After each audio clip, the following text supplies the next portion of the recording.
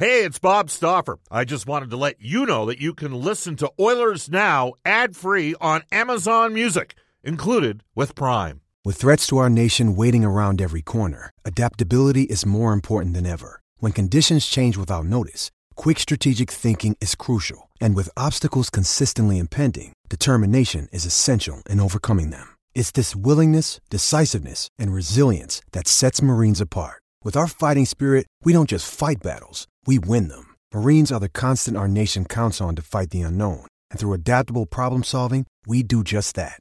Learn more at marines.com. Portions of the Oilers Now podcast are brought to you by ProAmSports.ca. We return to Oilers Now with Bob Stauffer. Brought to you by Digitex. Service for any brand in your office? Yeah, Digitex does that. Digitex.ca on Oilers Radio. 630 CHED.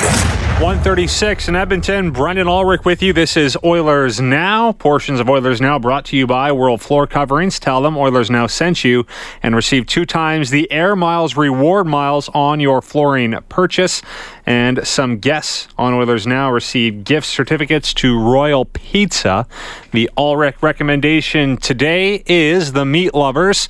Bob Stauffer likes the Meat Lovers. He actually brought us Meat Lovers during our playoff preview show, and now I'm on board with the Meat Lovers. It's great. Otherwise, I would have went with the pepperoni and green pepper, maybe the Hawaiian, depending on the day. All right. We are remembering legendary coach Clare Drake today on the program. We've heard from Bill Moores. We've also heard from Ken Hitchcock and Mark Spector. And now we bring aboard the current GM of the U of A Golden Bears. It's Stan Marple. Stan, I know it's a tough day for everyone involved with the organization. How are you doing? Oh, pretty good. Just trying to remember all the good things.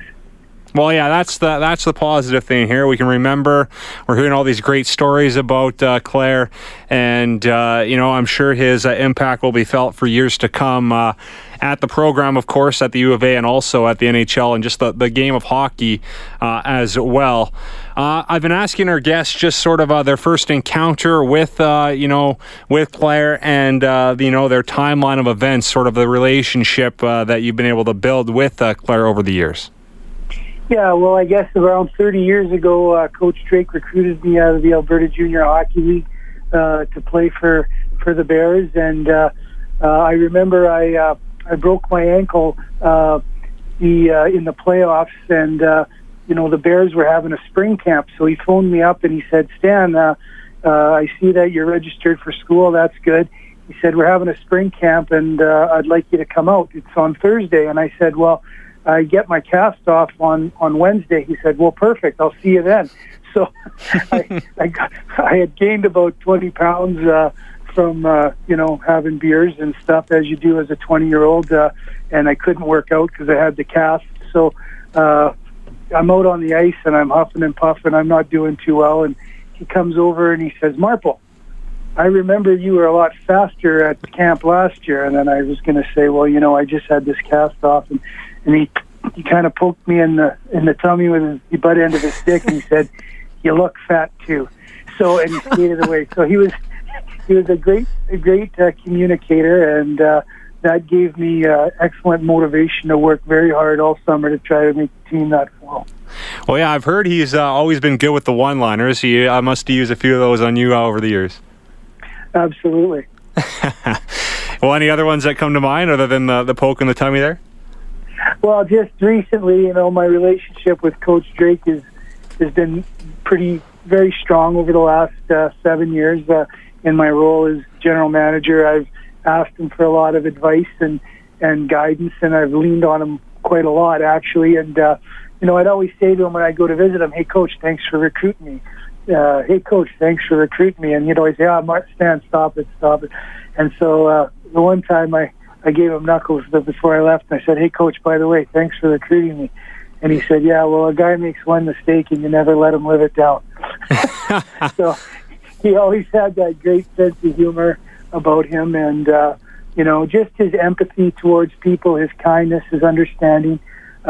He could be very tough at times in regards to getting the boys to execute what he needed them to do, but always fair and always respectful. And, it's a testament to why he's respected by so many. Well, yeah, I know he hasn't been coaching at the program for a while now, but maybe talk about the footprints that he's left behind. Of course, he's such a great teacher. We've heard that from a number of guests on the program today. So I'm sure in any role with the organization as an ambassador or whatever he's been up to helping you along as the GM, he's been effective at it because he's such a great teacher. So maybe just talk about the footprints that he's left that are still, part of the program today. Yeah, well, I think it's true. All those things are true. And he was a great teacher and a great coach and a great innovator and wasn't scared to take chances. He shared his knowledge with everybody. But for me, what stands out the most is his core values and, the way he impacted our program with the culture, the motto that he adopted from John Wooden. It's amazing what can be accomplished when no one cares who gets the credit. It really fosters a team-first mentality. And in my opinion, in my experience, in order to win at anything, you have to have a group of guys committed to putting the team first. And, I think through that, it's influenced so many players and alumni to go on and do great things in their own lives. And also the coaches all the great coaches that have, learned from that and been able to get their teams to adopt that team-first mentality. We've heard from a number of coaches, and we talked about him as a coach. What was he like just as a guy away from the rink, Stan? Because you've had a chance to become good friends with him over the years. Maybe to have a beer with and maybe talk about anything other than hockey. What was he like outside of the rink? Just a real intelligent and humorous man. He had a great sense of humor. He had a real zeal and lust for life. He was fun to be around. I mean, well into his 80s. Obviously we go see him every couple of weeks. Wouldn't try to let it go for more than a couple of weeks before a visit. And every time I came away with something positive that he would share with me in regards to experiences he's had with the team, or just the general way in which he treated me, just with so much respect. And, it was almost like we were peers, and we weren't. He's the godfather. I'm just trying to do my bit for the program. But he was just a great man. And I think the biggest thing about him was how he treated people. And he was easy to be around and just a lot of fun to be around as well. Do you think it mattered to him at all that he eventually was inducted into the Hockey Hall of Fame? Maybe that's not the way to put it, but I'm sure he was honored to be inducted, but you know what I mean? Like, what if he wasn't inducted? Do you think that really would have mattered to him? Or you talk about how good of a guy he is, and it's all about teaching, it's not about himself, sort of thing. Do you think it really mattered in the end to him? I think it did matter. I think he was, quietly very proud of that accomplishment. But I'll give you an example. So he would have a board meeting, every couple of weeks with some of his older buddies that he worked with at the University of Alberta, including Bill Moores and Bob Stedward. And so he was having a board meeting, and I learned that he had been inducted. So I phoned Coach Moores to talk to Coach Drake because I knew he would be there. And I said, Coach, congratulations. That's a great accomplishment. We're all so proud of you. And the first words out of Coach Drake's mouth to me on the phone were, well, Stan, there's probably over about 400 people that I would have to thank for helping me get to this point and allowing me to accept this award. And so, just very selfless and, great integrity, and always grateful for the opportunities that he had. And the reality of the situation is he had helped so many, and the irony of it was that he had helped so many people throughout his career, and here he is saying thank you to everyone else. It's kind of sums up what he was all about. Well, that's outstanding, and I know you've learned from him. I know Ian Herbers, who is back as head coach, has learned from him, and it seems like the lessons that he's taught everyone are going to carry on and be move forward throughout the program for years to come. So it's a sad day, but we all remember what a great person he was. And while we have you, Stan, just quickly on that note, with Ian Herbers back in the fold, of course, you guys are coming off a national championship. Serge, Ian's back now, and Serge helped get you guys there last year. But Ian's last year, you guys won the national championship too. So I know you know Ian well. Just talk about getting him back as your head coach. Yeah, well, when Ian signed with the Oilers 3 years ago, the first thing I did was ask the athletic director if we could give him a 3-year sabbatical. Then the next task at hand was to go out and find the best coach that we could to replace Ian for those 3 years, and I was very successful at that. I was so grateful that Serge Lajoie came on board and helped us with this championship this year. It was a 3-year process. We had a veteran-laden team his first year, and then a team full of rookies that overachieved and won Canada West, and then it all accumulated with winning the championship this year. And very thankful. Serge knew from the onset that Ian had the option to come back after his 3-year contract with the Oilers, and he decided to do that. So very glad that Ian's come back, and we've set it up that way. Also very sad to see a great coach and my friend Serge Lajoie leave the program. Unfortunately, I don't have the budget for 2 head coaches, but whatever Serge decides to do, is very successful. He's a great coach. He's a great person, and I know we'll be in touch a lot over the next little while. Well, you need to stop inviting Stauffer over for beers after all the games. Maybe you'd save some money there. No, we always appreciate Bob's input. He loves the program, and as much as anybody, and his heart's always in the right place. Absolutely. Well, Stan, I know it's a tough day for you and the rest of the Golden Bears organization, but we really appreciate you taking some time, and thanks as well for helping us get Bill Moores on. No problem. My pleasure. Thank you. That is Stan Marple, the GM of the U of A Golden Bears, talking about his friend, Claire Drake, who unfortunately passed away at the age of 89 yesterday morning. 1:47 in Edmonton. We will take a timeout. When we come back, we'll get to more of your text messages, a lot of them coming in. I was asking who you would trade the 10th overall pick for. Which defenseman would it be? Maybe it's a forward too. I'm of the school of hanging on to the pick and letting Keith Gretzky do what he does best, and that is drafting and finding a gem in the draft. Look at Stuart Skinner. That's a 3rd-round pick that looks pretty good right now for the Oilers. You can look at Kyler Yamamoto as well, a late 1st-round pick. Now, right now, you look at the Oilers' right-wing depth chart. Is he 2nd or 3rd most talented right-winger right now? I don't know if he'll start the season on the Oilers next year. But you have Jesse Puljujärvi there. You have Zach Kassian. Sounds like Slepyshev and Pakarinen are, heading to the KHL. So there's not a lot there. I mean, I'm assuming the Oilers, of course, they have Draisaitl. They can move to the right side in a pinch. But Yamamoto might be on the team next year. I think the Oilers would like to see him in the AHL first. And I think they would like to maybe sign a quality veteran right winger in UFA. I've mentioned Thomas Vanek before. Now, that was after he exploded in the regular season and scored, 5? I think it was 5 points against the Oilers that one game. He had a great night. He was doing good for Columbus. Then he eventually went into John Tortorella's doghouse late in the playoffs. And he certainly has worn out his welcome with a number of teams. But maybe a guy like that won't cost you a ton in free agency could come in for the Oilers as a stopgap player. But back to what I was talking about, that is, give me a player that you would feel comfortable trading the 10th overall pick for, because right now I've heard the names that are out there. I don't know if a lot of those names make sense. I'm not just saying from the Oilers standpoint, but from those teams' standpoints as well. So try to sell me. Text me 630-630.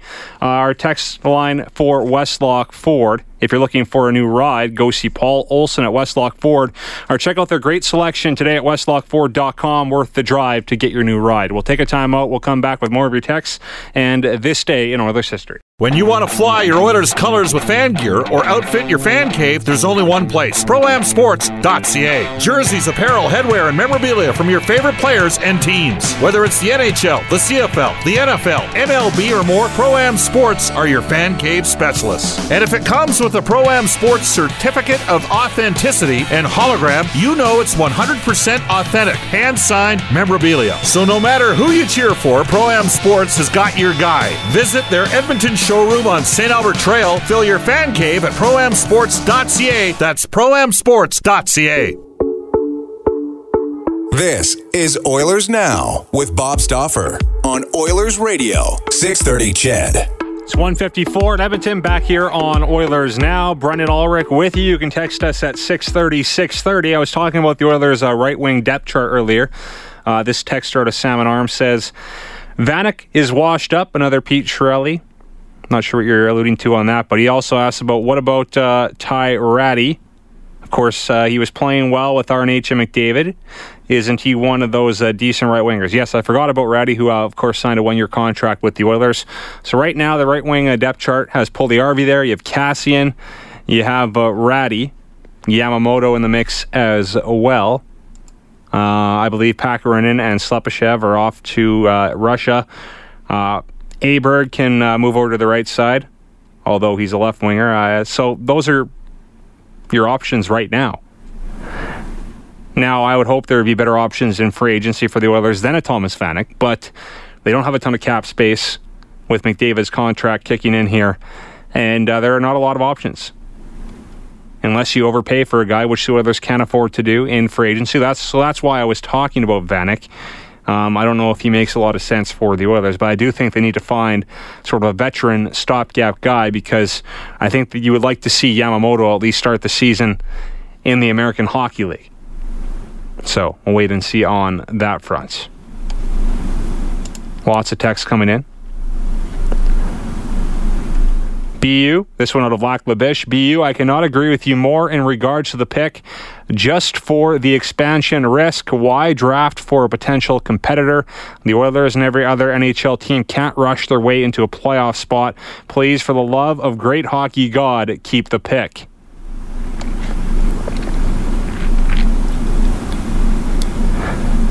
Text us at 630. This one, Scott in Calgary, says, "Hey BU, I agree with you on keeping the pick. Keith has had a great draft last season, and with Sekera and Lucic on no movement contracts and another expansion draft in the next couple years, I really value the pick more than the names I'm hearing." Scott in Calgary.